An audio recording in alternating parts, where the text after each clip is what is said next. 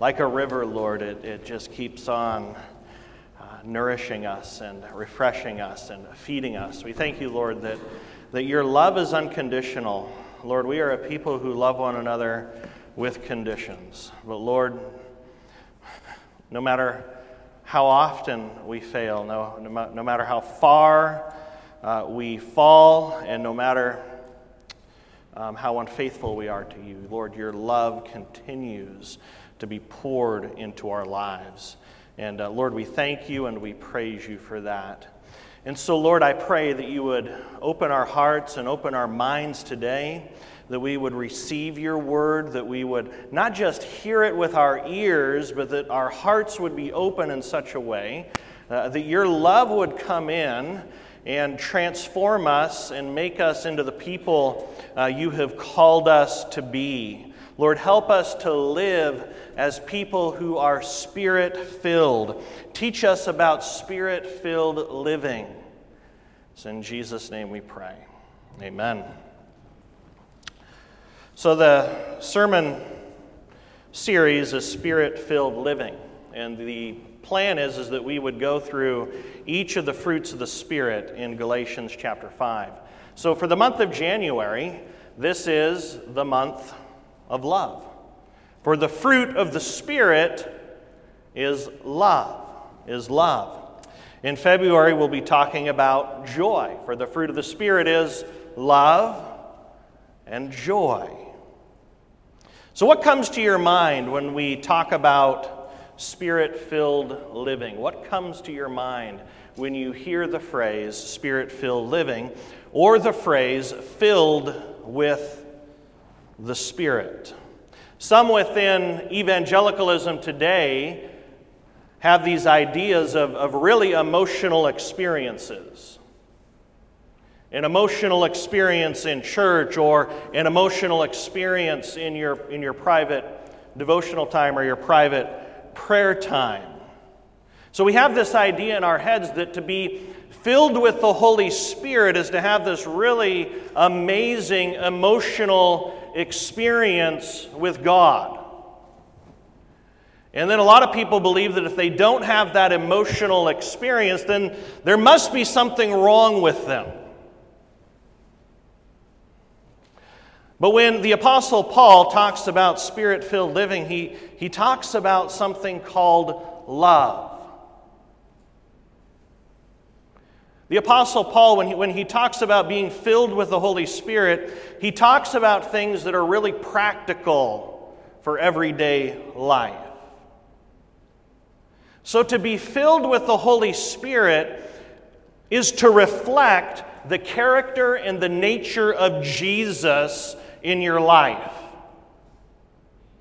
Now, if you have an emotional experience in church, or if you have some sort of an emotional experience in your private devotional time where you really feel God's presence, that's wonderful. But don't say that you're filled with the Holy Spirit if you don't have love. Because where the Holy Spirit is indwelling, there is going to be love for God and love for one another. So love. Filled with the Holy Spirit is to be filled with love with one another. It's to be filled with all of the fruits of the Holy Spirit, of love, of joy, of peace, of patience, of kindness, of goodness, of faithfulness, of gentleness, and the hardest one, of self-control. So love, Spirit-filled living, is about having the love of Christ within us. So 2 weeks ago, Dirk talked about God's love. He talked about God's love at the fall. Genesis chapter 3. Humanity fell into sin. Humanity, Adam and Eve, they disobeyed God. They ate of the forbidden fruit. But God still loved them. God didn't forsake Adam and Eve. God actually went walking in the garden in the cool of the day. He sought after Adam and Eve, and He provided the skins of animal, the shedding of blood to cover their shame. Last week, David talked about love for the unfaithful. We heard about the prophet Hosea and how the prophet Hosea was called to go and to marry a woman of unfaithfulness, to marry a prostitute. And even after Hosea's wife Gomer had gone back and had cheated on Hosea, God then said to Hosea, "Go back and redeem her, purchase her, and bring her back to be your wife." So we learned that the first week that God loves us even when we fall into sin. And then last week we learned that God loves us even when we are unfaithful to Him. I'm glad that as a pastoral staff that we decided to talk about God's love first. About God's love for us before we talk about our call to love others. There is no way that you will ever be able to love others until you trust and receive the love, the unconditional, boundless love that God has for you. And so this is basic to the Christian message. We cannot love. We can't love each other. We can't love our neighbors until we have come to believe and to trust and to be filled with the love of God. And today we can't talk about the love of God and not talk about Jesus. Because Jesus is the ultimate expression of God's love. Now God doesn't just love us, He is love.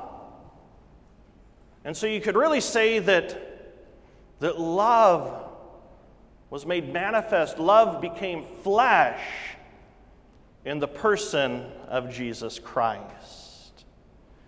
God sent His one and only Son out of this immeasurable love for you and for all of humanity. So today we go to Luke chapter 4, verses 14 through 21. Would you please stand out of respect for the reading of God's Word today? When Jesus started His preaching and healing ministry, He went to His hometown, He went to His home congregation, and He went there to make this big announcement. So Luke chapter 4, beginning with verse 14.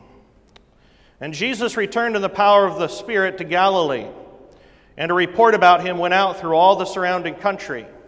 And He taught in their synagogues, being glorified by all. And He came to Nazareth. This is where He had been brought up. And as was Jesus' custom, He went into the synagogue on the Sabbath day, and He stood up to read. Their services were somewhat like our services, an opportunity to read Scripture like we're doing now. In verse 17, and the scroll of the prophet Isaiah was given to Jesus. He unrolled the scroll and found the place where it was written, "The Spirit of the Lord is upon me, because He has anointed me to proclaim good news to the poor. He has sent me to proclaim liberty to the captives and recovery of sight to the blind, to set at liberty those who are oppressed, to proclaim the year of the Lord's favor." And He rolled up the scroll and gave it back to the attendant and sat down. And the eyes of all in the synagogue were fixed on Him. And He began to say to them, "Today this Scripture has been fulfilled in your hearing." Here ends the reading of our gospel lesson for today. You may be seated.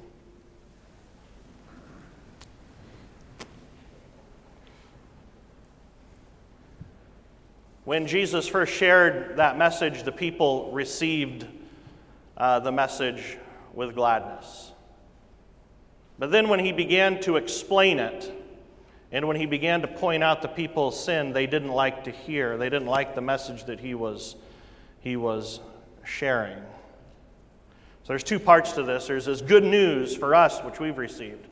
but many people also reject it. My prayer is that you would not reject this message today. You see, Jesus was handed the scroll of the prophet Isaiah, and it wasn't by chance that he was in the synagogue that day in his hometown, and that scroll of the prophet Isaiah of this passage was handed to him. God had planned that he be handed this scroll to announce, really, the job description of the Messiah. Jesus had a job description. And the job description goes this way: to proclaim good news. That's why Jesus came. Jesus came to proclaim good news. To proclaim liberty, freedom,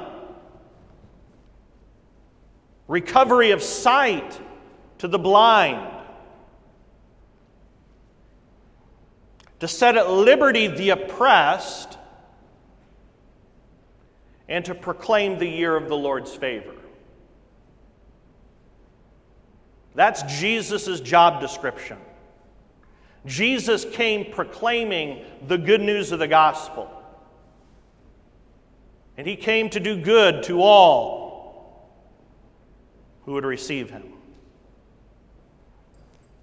The essence of Jesus' ministry is to bring liberty to humanity. To bring liberty to humanity. To liberate you and to liberate all who are held as captives, as slaves to sin and to death. That's why Jesus came. Jesus came to bring liberty. This word liberty in the Greek, it could be translated as being released from prison or captivity, but it can also be translated to be released from the guilt of sin. To be released from the guilt of your sin in such a way that you don't let that weigh you down anymore or hold you back anymore. That's the liberty that is yours in Jesus. The forgiveness of all of your sins, no longer being weighed down by the weight of guilt. And we're a people who long for liberty. Now, I'm not talking about political liberty. Now, don't get me wrong, I'm proud to be an American, where at least I know I'm free. You know, and I won't forget the men who died, who gave that right to me. We know the song. So we're proud to be Americans, and we're proud to be free. And that's wonderful, and we thank God for our national liberty. But let's not confuse political liberty with the liberty of the gospel. One of the great tragedies I think that's happening within North America now is we're meshing politics and faith. And the two are becoming muddled and confused. The liberty that Jesus is talking about goes much further, and it's much more wonderful than national liberty. It's liberty of the soul, liberty of the heart, liberty of our complete being, liberty from the chains of this broken world. Liberty. And it's rare for us to hear about liberty today in any sense that isn't political. And that's because everything in this world is reciprocal, right? Everything is in this world is reciprocal. If you do, then you get. It's a give and take thing. If you perform, then you get something in return. And that's not the way God works. We don't do things for God to get something from God. We don't do for God to get forgiveness or grace or mercy. He gives His loving gift of His grace and of His mercy and of His forgiveness, and it's apart from anything that we do for Him. It is a true gift, a free gift, of His grace. Moreover, never will this world say that if you fail, or if you stink at something, then you'll get. Think about it. If you're on a sports team, to be promoted on the team, you need to perform. If you stink, you know what you'll get. You'll get cut from the team. But that's not the way that God works. That's the way the world works. But Jesus, he goes to the losers, and He goes to the screw-ups. He goes to the failures, and He says, I give my love unconditionally. I give my grace and my mercy in exchange for your failure. This is the love of God. And Jesus called people to join Him in His ministry.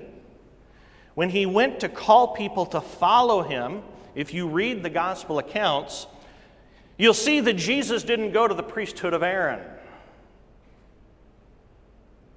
He didn't go to the local chapter of the Pharisees. He didn't go to any of the people that we would expect Him to go to and ask those people to follow Him. Jesus went to those that were completely and totally ordinary, even salty, down to earth, and also strikingly unimpressive people. Jesus went to the ordinary, and He called them to join Him in His ministry. You see, we're impressed by talent. We're impressed by performance. But Jesus says, I'm simply looking for those who are willing to say, I humble myself before you. He's looking for those with repentant hearts. And so the prophet Isaiah foretold that Jesus' ministry would be good news for those who have failed in life, for the poor, the oppressed, the captives, the blind. Many people are living today with a sense of defeat in life. Living with the sense that they have failed. Where does this feeling of defeat come from? Well, I believe it comes from the failures that we must admit, or a perception of failure in life. People feel defeated in life because they fail to meet expectations. People feel defeated because they believe that they have failed at so many things. So just think of all of the expectations that are placed upon you. Expectations of society. Society has set up this list of expectations, and if we don't meet the expectations of society, then we feel that we have failed at life. The expectations of family.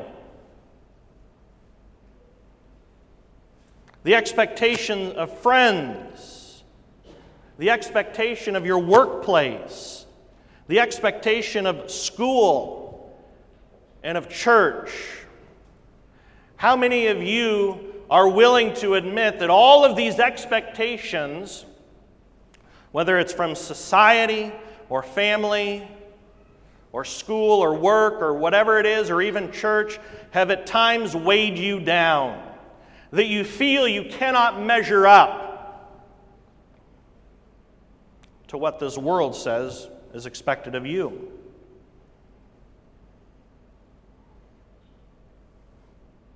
And then I place expectations upon myself. And oftentimes those expectations that I place upon myself are completely and totally unrealistic. So we're weighed down, held captive to all of these expectations.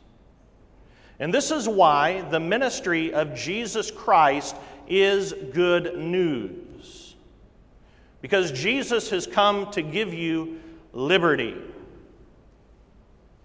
Liberty from all of these expectations. Not to say that many of the expectations are bad. There are probably so many good expectations of us. And there are, areas of personal responsibility. But whether they're good or whether they're unrealistic, they all have a way of weighing us down. And Jesus doesn't come with a greater and a bigger and a more impressive list of expectations. He comes and he says, I'm here to give you liberty. He actually says that I come to give you rest. The quote engraved in bronze upon the Statue of Liberty. It says, give me your tired, your poor, your huddled masses yearning to breathe free. The wretched refuse of your teeming shores, send these, the homeless, tempest-tossed to me. I lift my lamp beside the golden door.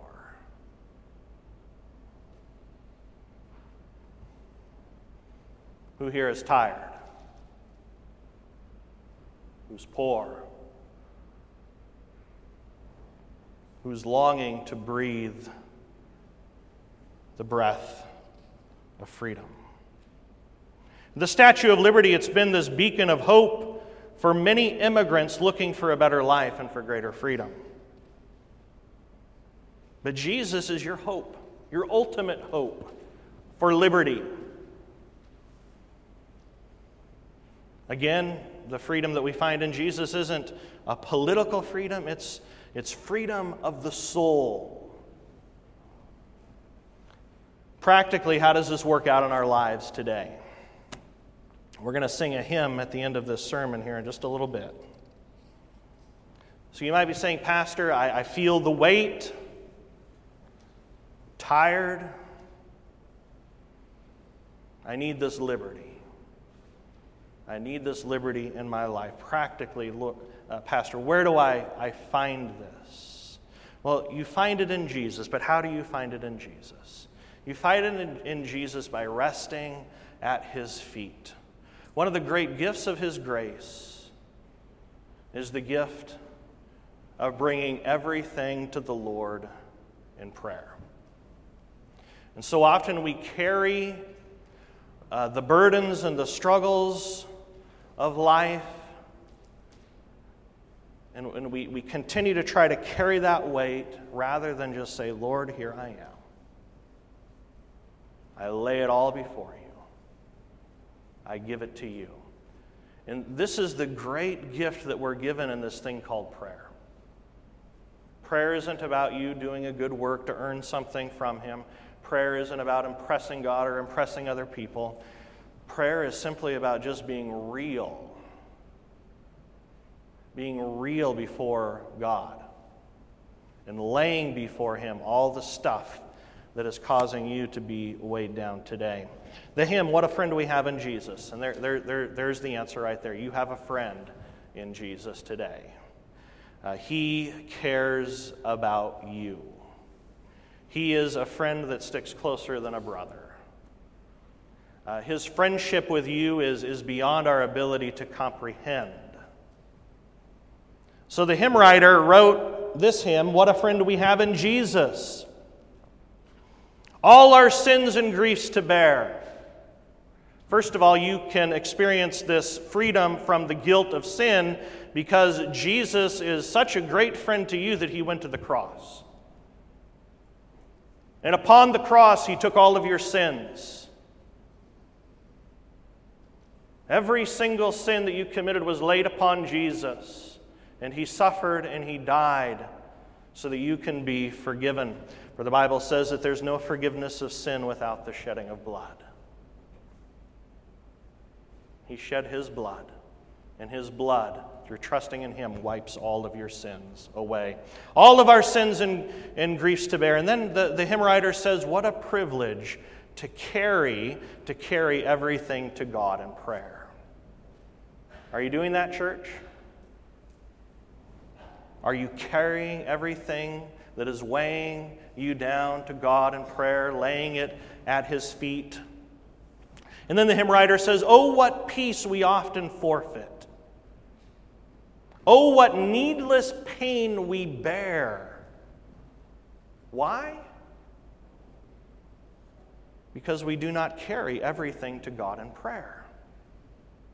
So we needlessly carry this weight when we could, and when we're invited by Jesus to bring these things to Him and just lay them at His feet.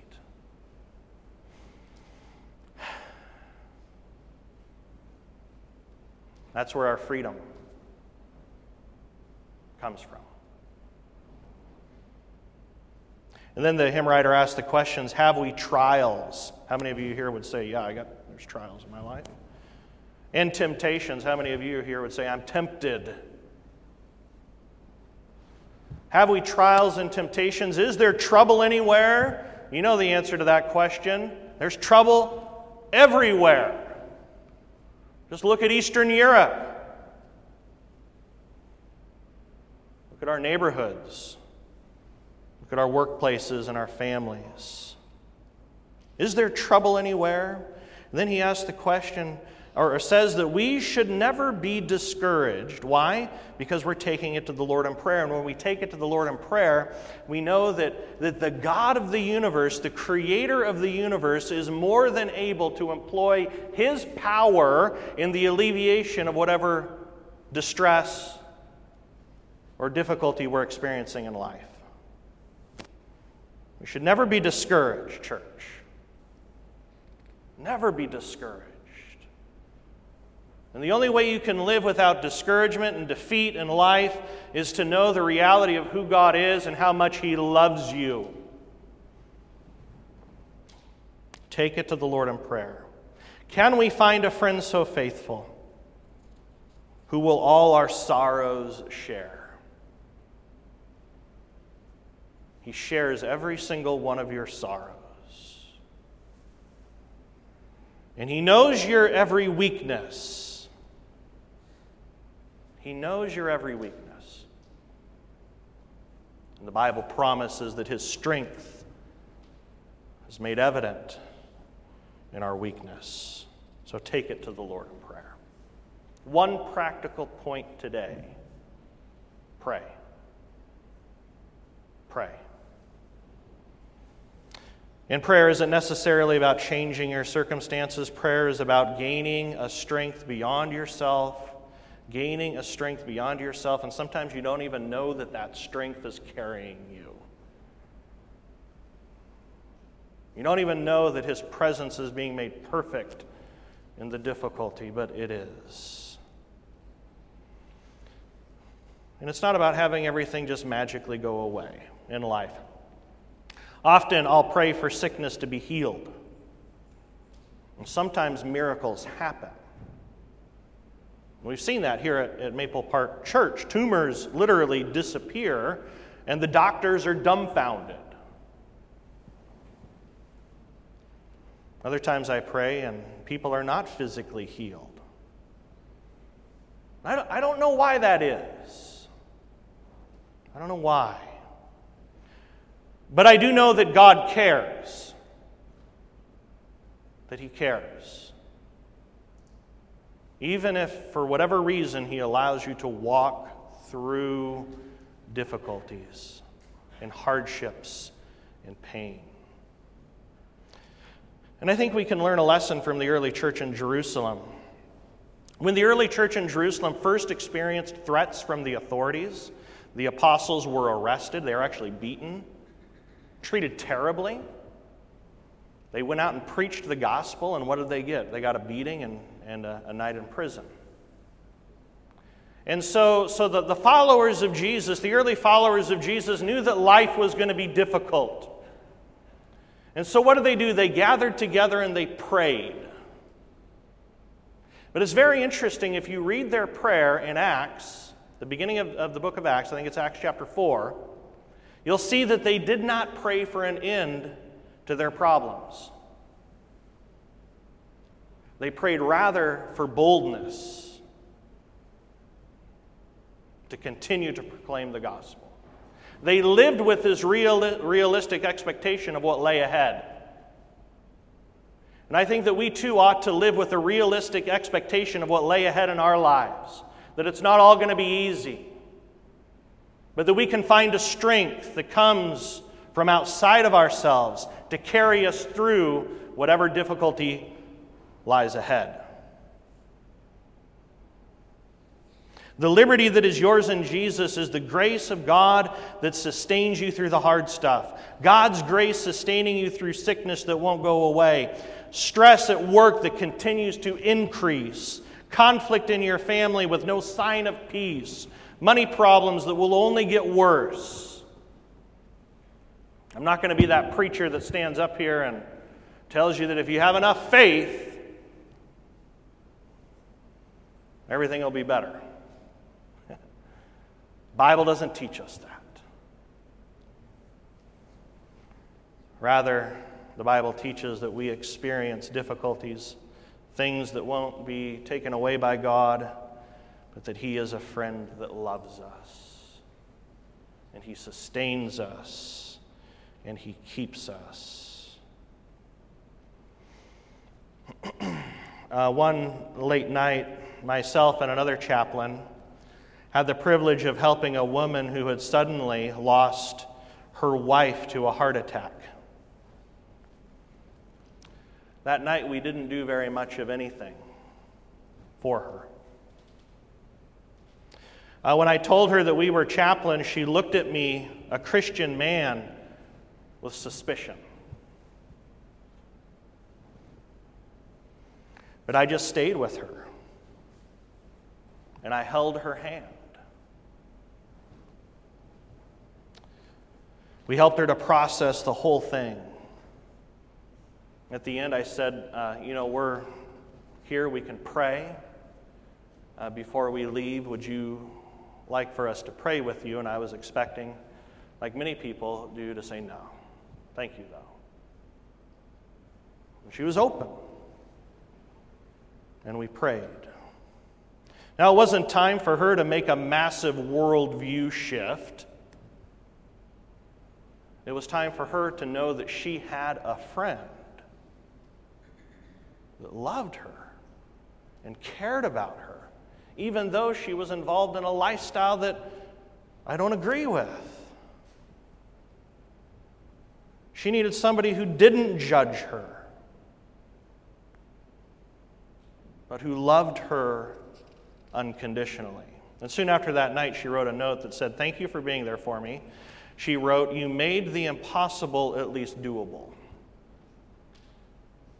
Made the impossible at least doable. That's what Jesus does for us.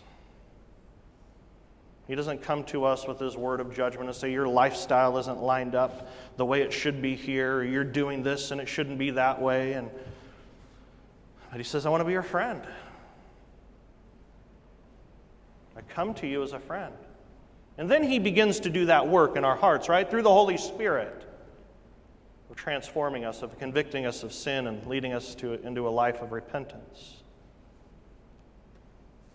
But Jesus is that friend who carries you through the hard stuff of life. And this is where our liberty comes from. It comes from Jesus. And trusting in that unconditional, never failing love and mercy and grace and forgiveness. So life is messy, church. Life is hard. And here Jesus is in the midst of the mess, in the midst of the hard stuff.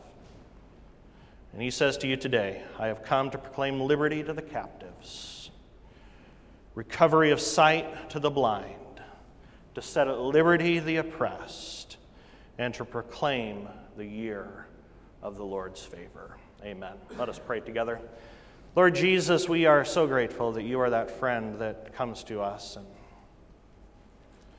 Lord, You You take us by the hand, and you lead us through this life. And Lord, it's not a reciprocal thing where we get this because we've been such wonderful and good people. It's purely and completely gift. And we thank you for that. And we thank you, Lord, that not only do you give us rest, but you give us your Holy Spirit, which transforms us from the inside out, so that we do begin to live a life that reflects you towards others, a life of love, a life of joy, of peace, of patience, of kindness, of goodness, of faithfulness, of gentleness, and of self-control. And so, Lord, as we're filled with your love, may we go in peace, serving you, loving others, so that they too can hear of Jesus and receive Jesus as their Savior and receive the forgiveness of sins, the promise of everlasting life, the promise of the Holy Spirit, the promise of a friend that sticks closer than a brother. We pray that you would do these things in your power and your strength. It's in Jesus' name we pray.